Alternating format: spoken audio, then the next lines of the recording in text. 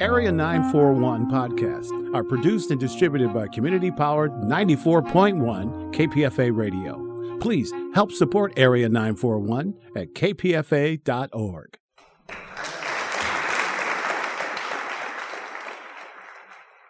This is the Bay Area Theater Podcast. I'm Richard Walensky. While we're in the coronavirus lockdown, I'll be presenting weekly interviews with playwrights that I've conducted over the past several years, either when they've come through with a new play or when they've written a novel. In honor of Pride, Charles Busch was already famous as a playwright, cabaret performer, and drag superstar when his play The Tale of the Allergist's Wife became a hit on Broadway. I had a chance to speak with Charles Busch in his Greenwich Village apartment in July 2018 to discuss a revival of his play, Red Scare on Sunset, which wound up playing at San Francisco's New Conservatory Theater in September and October of that year. The film of The Tale of the Allergist's Wife is still in IMDb. It's not clear if it has been filmed or if it's still in pre-production, and still stars Bette Midler and Sharon Stone. My guest is Charles Busch, who is a playwright and an actor.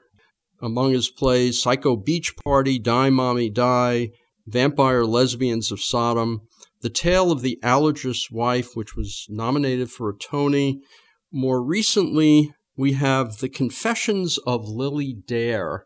I guess in April was in New York. Yeah, we did kind of a little, I hate calling it even a tryout because it was supposed to be just 24 performances just to kind of get out of my system, but it turned out better than I anticipated, and we're going to do a full production in December of 2019 if I live long enough.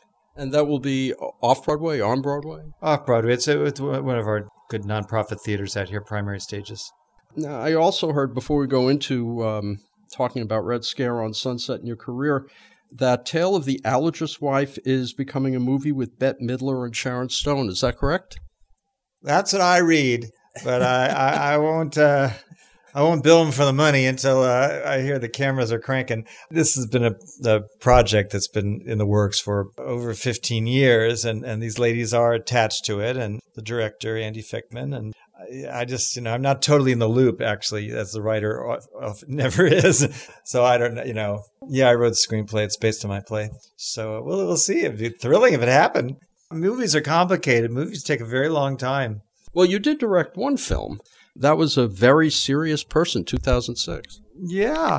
Well, I directed two movies in a certain sense. I directed a short subject film for Showtime. And actually, they're connected because years ago, Showtime had a series called Quick Flicks, where they asked people who had never directed a film before, they gave them the budget, one day shooting to do a 5-minute film. And so I was asked to do that. And it was really fun and came out well. And it was called Personal Assistant. My dear friend Daryl Roth is a wonderful New York Broadway producer and has been just a great friend to me over the years. And I showed her the short subject, and she said, if you ever want to do a feature, I'll produce it. So immediately I left her office and I called my friend Carl Andrus, who's been a collaborator of mine, mostly as director. And I said, we got to write a movie right away.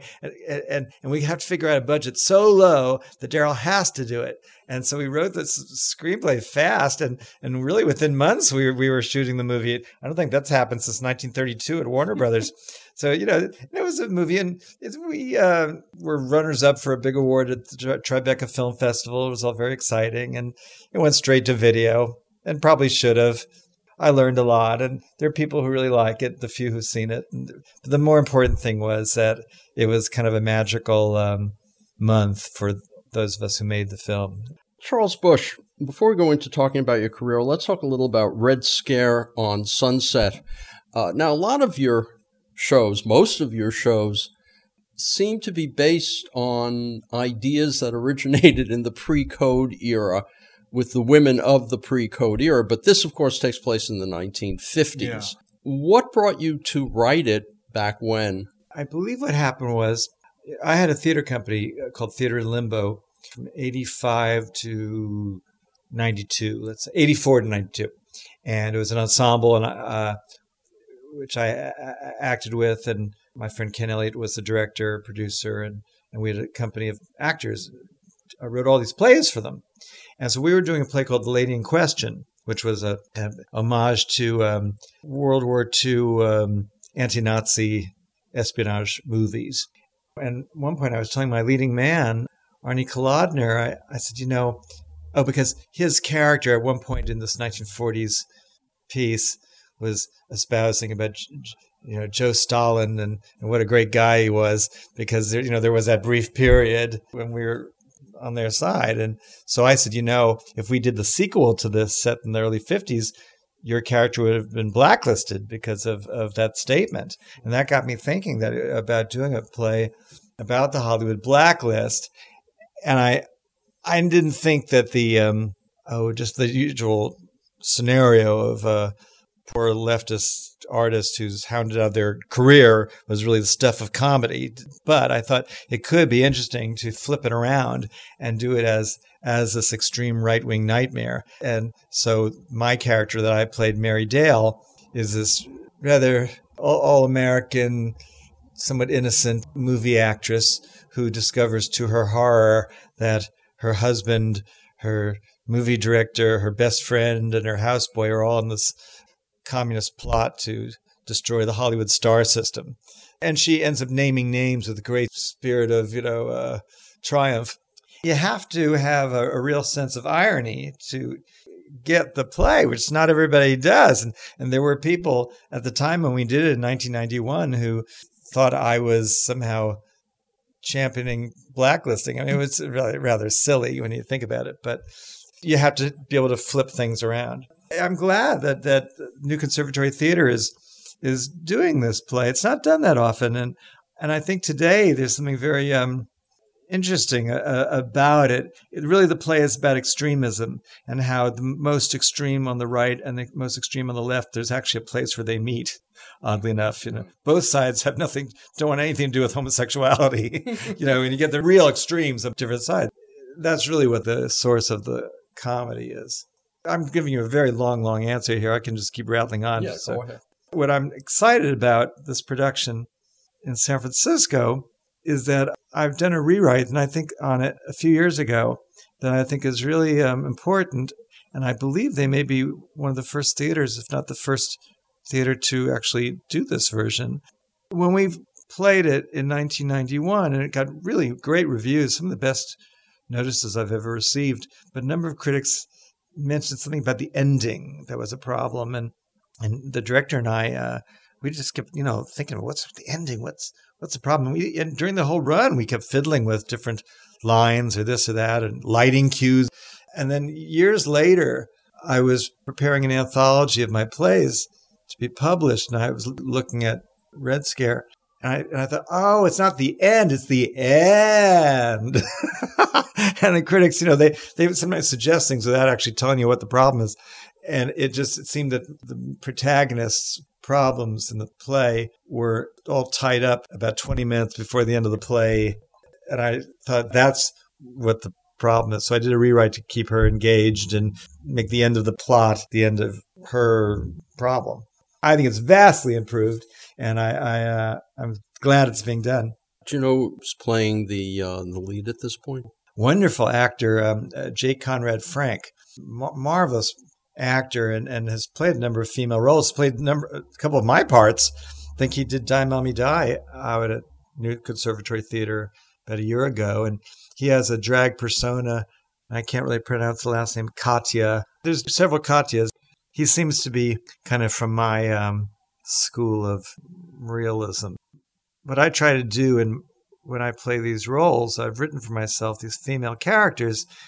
It's important that they not only, be comic and accurate to Hollywood acting styles, but also have genuine sensitivity. And, you can be campy and still have moments of tenderness, moments of suspense, all sorts of things. And he's an actor who can navigate that thorny path. Well, there are a number of actors I've seen in the Bay Area that move in that direction. I mean, It's not just the old drag queen thing from the 70s. It's evolved. Drag is just such a vast concept of performance. It embraces such a spectrum of styles, from the most extreme to the most naturalistic. When you have a play that's just out there and being licensed by many different theaters around the world or the country, as a writer, you have no say or even that much of interest, frankly, other than make sure that you get the check in the mail. So you just don't know. It can be done in a style that's very, very different from what your original intention was. How would you feel if an actual woman were playing those roles? I would think it's great. The best person available should play the part, as far as in my plays. If the talent pool was such that a very talented biological actress was the best one, and a man playing the female character wasn't up to her standard, I'd much rather it be done with the biological woman. Could something like Tale of Algiers' Wife be played by a man in drag, or would that be a problem? It's funny. Someone might think I'm kind of a big old hypocrite about it. I had to fight, actually, I did a big revival of Auntie Mame, a tour of that, and had to get permissions from the state lawyers to do it. And yet, I remember being troubled by a production of Algiers' Wife in which they wanted to cast one of the female roles with a guy in drag, because the Algiers' Wife is a very different style play from these movie pastiche parodies of mine. It's a naturalistic play. I thought it sort of implied that everything I write is in the exact same style, and it just wasn't. I'm a little looser now about it. The problem is that you just don't know. I could say, yeah, well, if there really was some really brilliant actor who could be so realistic and so, and not in a stylized way, capture it. But I wouldn't know. If I say yes, it just could be some, really outrageous guy that is completely the wrong style. And there are a lot of very creative directors out there. Very creative. Charles Busch, let's talk a little about your career. You went to the High School of Music and Art. At what point did you consider drag? I mean, the 70s, late 60s, early 70s, this was in New York, and there was drag in the Village at that particular time. Were you coming down and seeing it at all? Yes. I went to High School of Music and Art as an art major, but that was just because it's the only school that would take me. My interest all my life, earliest memory, was theater and wanted to be on stage.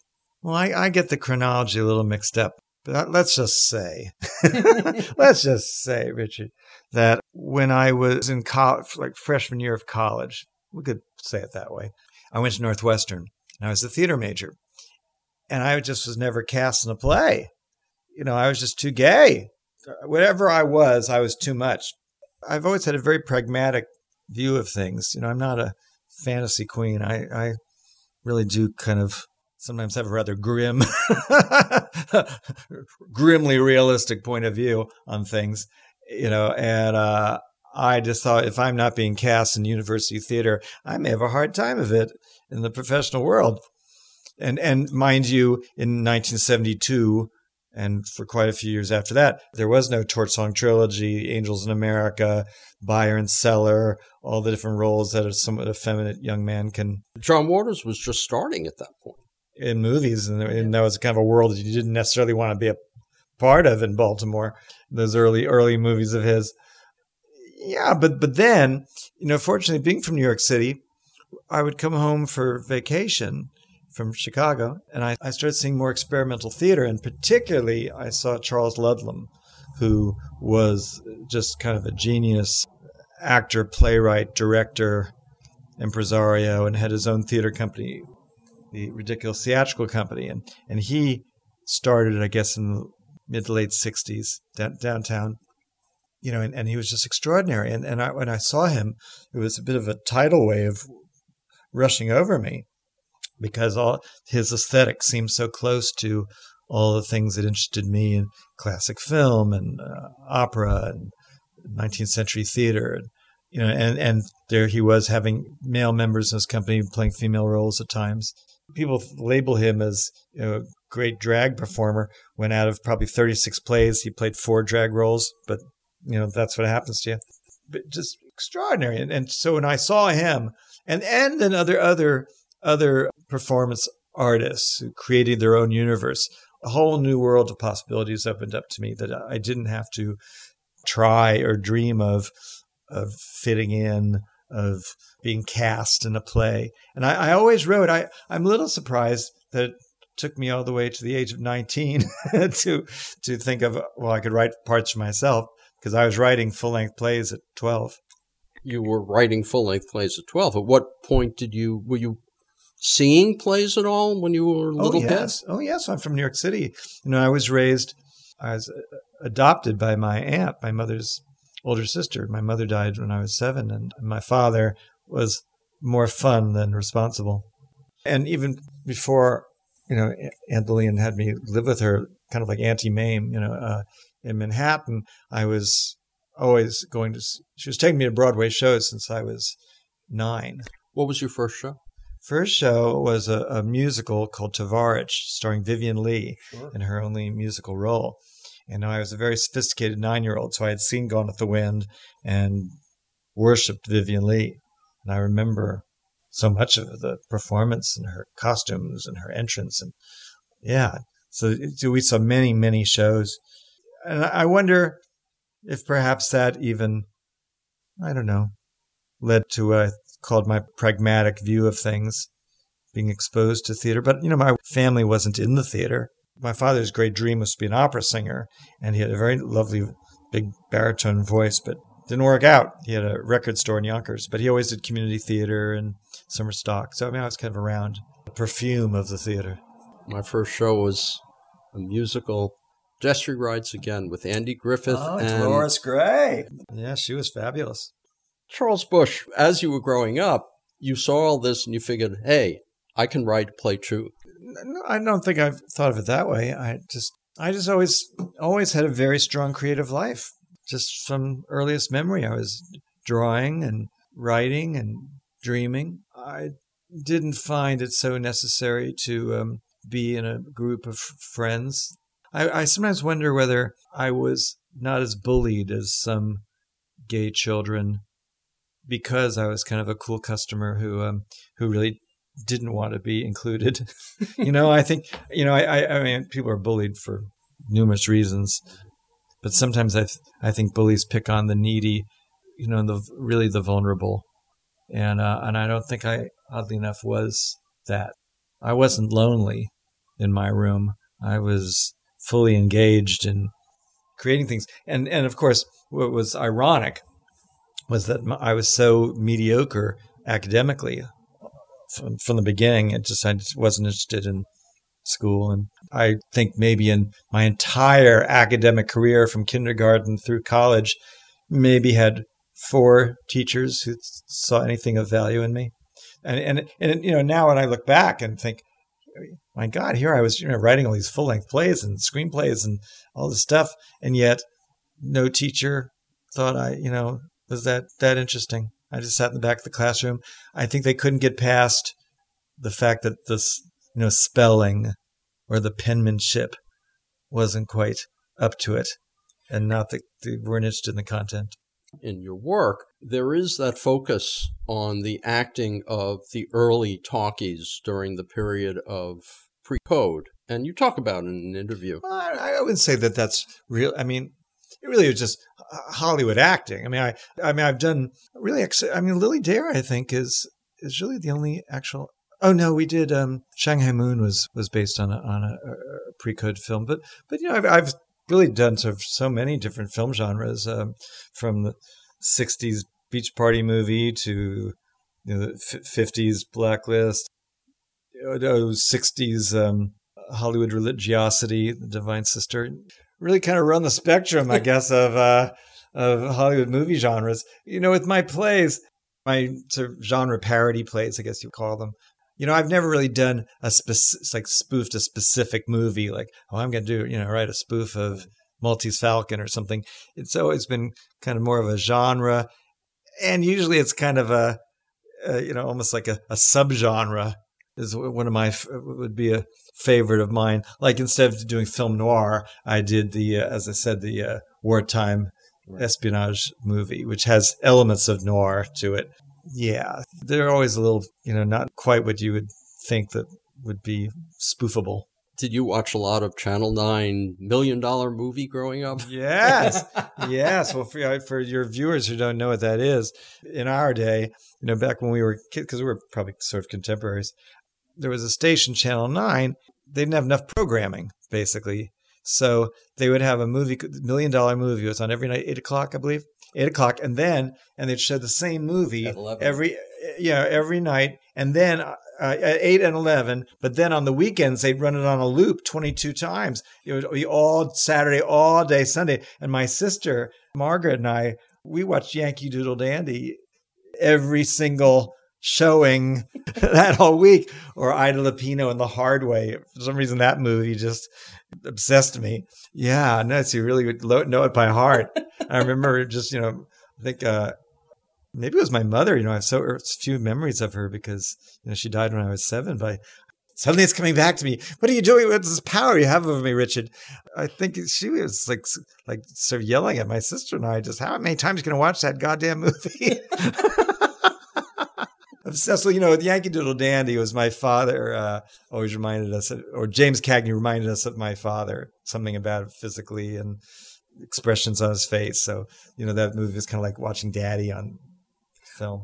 Well, when you realized after college or during college that if you were going to be in a show, you had to write your own show and put it on yourself, you began with skits, is that right? And one of them became Vampire Lesbians of Sodom? So at Northwestern, senior year, I wrote a kind of a long one-act play about that was very influenced by Charles Ludlam's work, and it was about a traveling circus freak show. And so there were probably maybe 7 characters in it, but the central figures were a pair of Siamese twin showgirls, Hester and Esther. And so I wrote those parts for my best friend and I, and we found a way of putting the play on campus, and I acted in it, wrote it, directed it, swept the stage, and it was a wonderful feeling. We did it twice, and actually what was kind of amusing was just that we were just going to do it like in a room at the dorm, downstairs. But a friend of mine ran the Midnight Madness movie series in the Student Union, where they would show John Waters films or Warhol films. And they lost the rights one weekend to a film. And so this friend of mine, Scott Blakeman, said, well, hey, I could give you the rental fee so you'd have a little budget and you'd do the show in the Student Union auditorium. So it suddenly became a bigger deal. Well, a few days before the show, the campus newspaper came to interview me, and this young man hadn't quite got it together yet, so he didn't ask me a single question. He was a journalism major. He had a long way to go. So I just started like I'm doing right now, just blah, blah, blah, blah, blah, blah, going on. And I was just trying to sell the show. And then day of the show, on the front page of the Daily Northwestern paper, President Ford's son's visit was relegated to inside.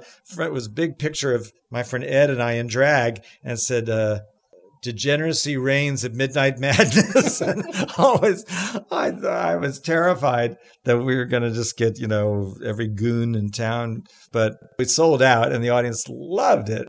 And it was very exciting. I thought, oh, this feels good. This is maybe really who I am. And I've been doing it ever since. Vampire Lesbians. Of course, many years later, I had a whole career as a solo performer, traveling around the country, doing these very, I was not in drag. I was just dressed, black pants and a shirt. They were rather complicated, almost like screenplays that I played all the characters, male and female, and I didn't change costume at all. One of the first feelings of success I had with that was in San Francisco. I used to perform at Valencia Rose Cabaret, and that was a magical place. In a way, it was kind of the first sense of success. It was just a wonderful place. So I'm very sentimental about San Francisco because of all the months that I spent there in the early 80s and saw the fascinating people I got to meet and know, Armistead Maupin and Danny Nicoletta, Cleve Jones, everybody. I got to meet everybody. And it was thrilling just before AIDS hit. Magical. First night in San Francisco, I was taken to a naked hot tub party that turned into a rather polite orgy. I mean, I thought, oh, it's heaven. Everything I dreamed of. I remember, I had dreamed of coming to San Francisco, and I'd seen that wonderful documentary, Word Is Out, and I'd read all about Harvey Milk and everything, and he'd already been assassinated. So when I got to San Francisco, and I'd read, I'd read the first 3 Tales of the Cities, right, which, of course, it totally just made me, along with everybody else, this dream of going to San Francisco. It wasn't easy to figure out a way, because I was so unknown, to get this booking at Valencia Rose. And I basically had to somehow pull a fast one over on Donald and Ron Lanza and them over there, that I was sort of famous. Even if they'd never heard of me, I was sort of famous. And I somehow fooled them all. And then magically, the press, in San Francisco really kind of embraced me. And I had a very good friend, Edward Guthman, wonderful journalist. And he had been following my career and interviewing pieces in The Advocate about me. And he was San Francisco based, and the Chronicle covered me and all the gay press. It was just thrilling. In New York, I canceled shows more often than I played them because I had no audience. But in San Francisco, they came to see me. And Vampire Lesbian? Oh, so yeah. I had this career for about 8 years or more as a solo performer. I was still, however, I couldn't earn a living when I wasn't a great star in San Francisco or Washington, D.C., or all the various cities I went to. I had to, earn a living, fill it in. I draw well, so, I was a portrait artist and office temp and all sorts of things. And so anyway, during that period, this is 1984 now, a friend of mine, this very exotic Pakistani performance artist, Bina Sharif, who I'd met when I was working at the Renaissance Fair as a portrait artist. She was a very exotic, fascinating woman. And she invited me to see her do her show way down in the East Village in Alphabet City, it was called. And in 1984, it was a very scary neighborhood, but there were little pockets of, dance clubs or an art gallery here and there. Madonna and Keith Haring came out of that world.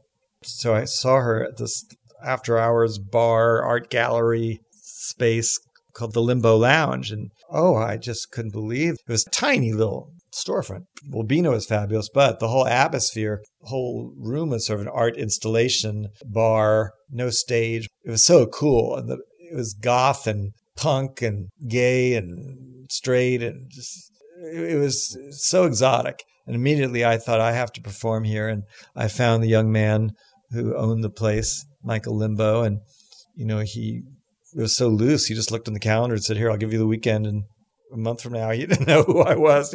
I wasn't sure I knew who I was. Anyway, I had the booking, and I knew I didn't want to do my act. I wanted to do something very decadent. And I guess I had seen Interview with the Vampire, read the book. And so I thought, I'll write a little play, and I'll be a very glamorous vampire actress, ageless vampire actress. And I'll do it in drag. So I wrote it very quickly. I wouldn't call it a skit because it was more like a half hour long, something like that. But I wrote it very, very quickly, just as something to do. Just we needed lines to say, and I called up friends of mine who none of whom knew each other, but all were basically deemed unemployable in theater. And I said, would you just do this little, show with me for a weekend, 2 nights in this strange place? And they said, okay. And we just threw it together for $35 and just had a ball. And somehow we had a theater company, and we just kept doing more shows there. And every 3 weeks, I'd write us a different show that we could do, every 3 weeks. And we got so quickly a big following. I mean, amazingly how fast, with no publicity at all. And particularly when we did Vampire Lesbians of Sodom with that crazy title, they were lined up down the block, and we were squeezing so many people in this tiny space. And it was really a phenomenon for us. And it really was a very quick period. I've milked this so much, my time in the East Village, but it really was less than a year between the first time we did that and then ultimately decided to take this one play, Vampire Lesbians, and move it commercially to off-Broadway, to a real theater. And we had to raise the astronomical amount of money of $55,000. And that wasn't so easy, but we did. And we opened at the Provincetown Playhouse on MacDougall Street in Greenwich Village. And Got a rave review in the New York Times, and it ran 5 years. We all played in it for about 2 years and replaced everybody, and then we did other shows, including Red Scare on Sunset. And and from that moment, from that opening night of Vampire Lesbians in 1985, I was able to earn my living as an actor-writer, which was the dream. Die Mommy Die became a film. Making Die Mommy Die really was 21 days of my life that were maybe the most creatively, emotionally, physically engaged really of my life. I just, so often we find, it's only in retrospect we think, oh God, I was so happy then. But I knew it at the moment. I was just every single day. It was such a dream come true to star in my own movie and to play all these scenes with these, wonderful actors. And just every day there was some new marvelous challenge to do, and Mark and I were so in sync, and everybody on the film, the DP, Kelly Evans, the editor, everyone involved was so excited to be there and working so well. There was never any discord. It's an odd little cult film that is loved by a coterie of people and unknown to the multitudes, but it's something I'm very proud of. Your career took off. You then came Allergist Wife, which put you into the mainstream big time. And for the past few years, you've been mostly doing plays in Manhattan. What's been going on? Yeah, I mean, I've written a lot of plays over the past years. I had kind of a pretty big hit in New York with a play called The Divine Sister that ran about a year. I'd just done plays, and then I've had this other sort of strange career for the past 6 years as a cabaret performer, as a singer in many ways. And that was something that I kind of stumbled into, and I've just enjoyed it so. And I've had this wonderful collaboration with my musical director, accompanist, arranger, Tom Judson, and we've traveled around to about 30 cities and 4 countries, and it's something I just didn't expect. I've learned so much about music and singing, and I've loved being able to relate to an audience in such a direct way, because you really are yourself. And the best I find cabaret performers are when they have a persona that's 99.9% who they really are. Right. And you dial it up a bit because you're in performance, but really to be as honest as possible. And I've enjoyed sharing my stories. In my act, it's certainly at least 30% talking and then just singing. And I've really learned so much about music. I'm really singing now. Because at first I thought, okay, well, what I have to offer as a cabaret performer is my gifts as a storyteller and an actor. And so I'll just kind of sing these songs a la Elaine Stritch kind of. But then, the more you do something, the more confidence you get. The more confidence you get, the better you sound. And then a year or so ago, I took the radical move and thought maybe I should take some singing lessons. Might help us all, And it works. Isn't that strange? It works. And I've had to learn, it seems like such an obvious lesson, but I've had to learn to trust the music as well as the lyrics, and that the composer, his melody can be as articulate and expressive as the lyrics, but I come to it as a writer. So naturally I think of lyrics first. It's been really great. And we just keep going all over the place. I just got booked in Kalamazoo.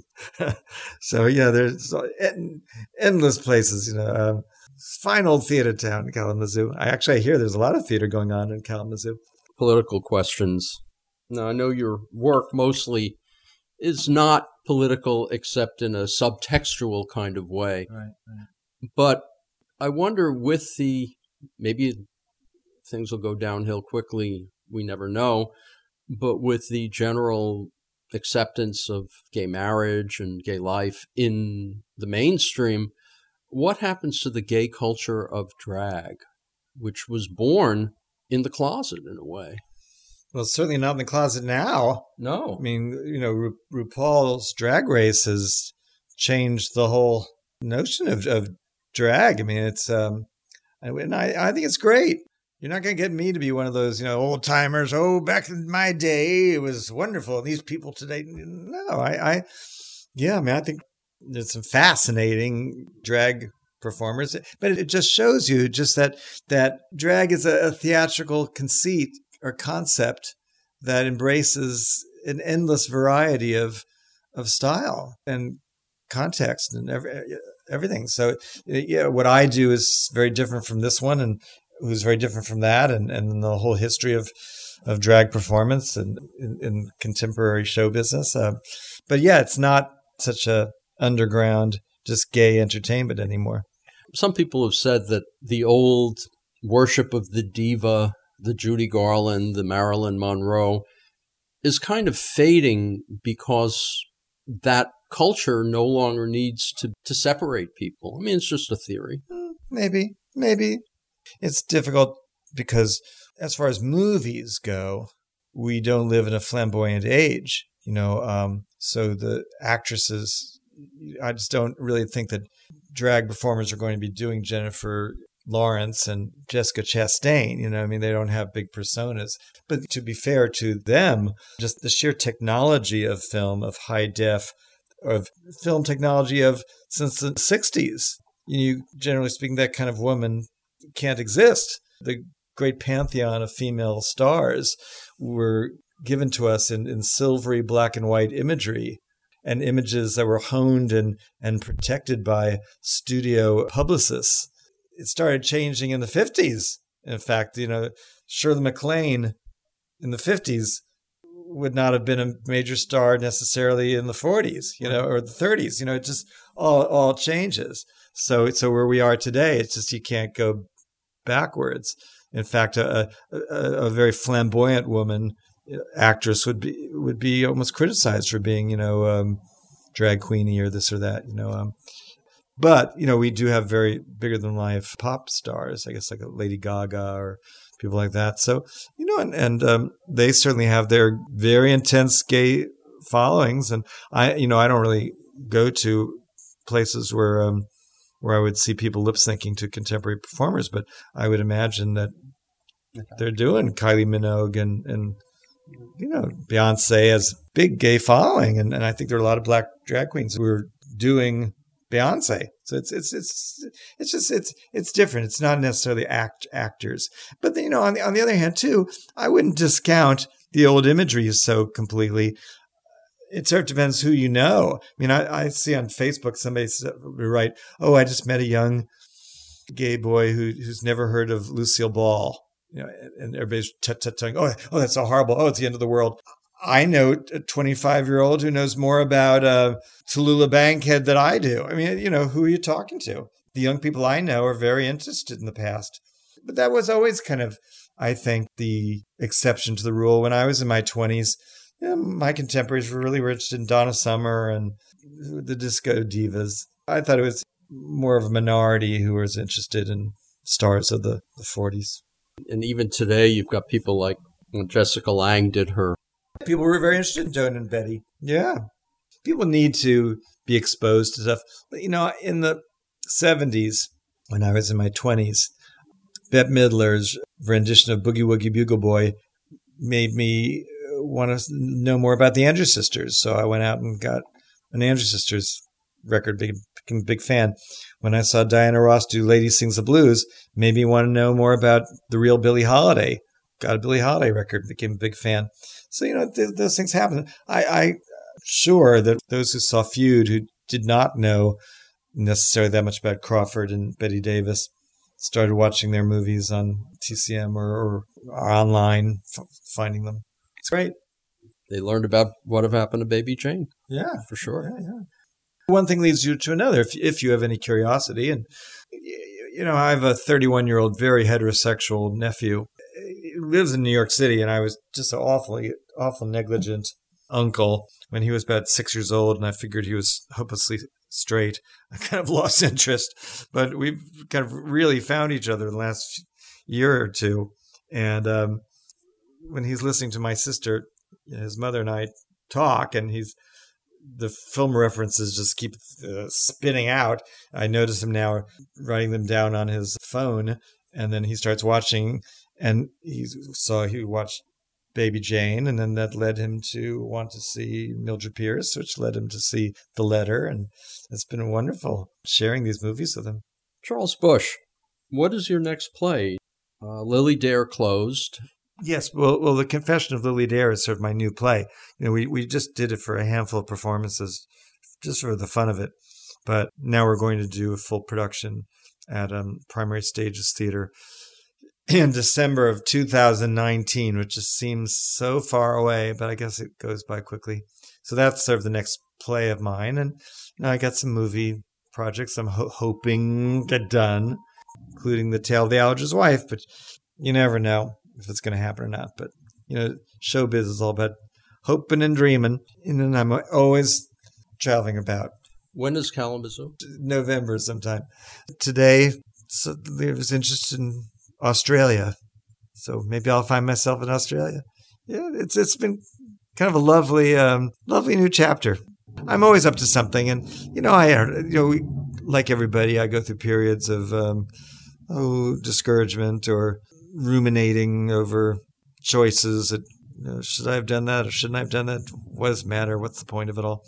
But I'm very resilient, and eventually there's always some new idea that intrigues me. I'm blessed with this creative imagination, which has been my great love of my life. There's always something that comes out of this brain of mine that I want to fiddle with. I'm Richard Wolinsky, and see you next Sunday for another edition of the Bay Area Theater Podcast.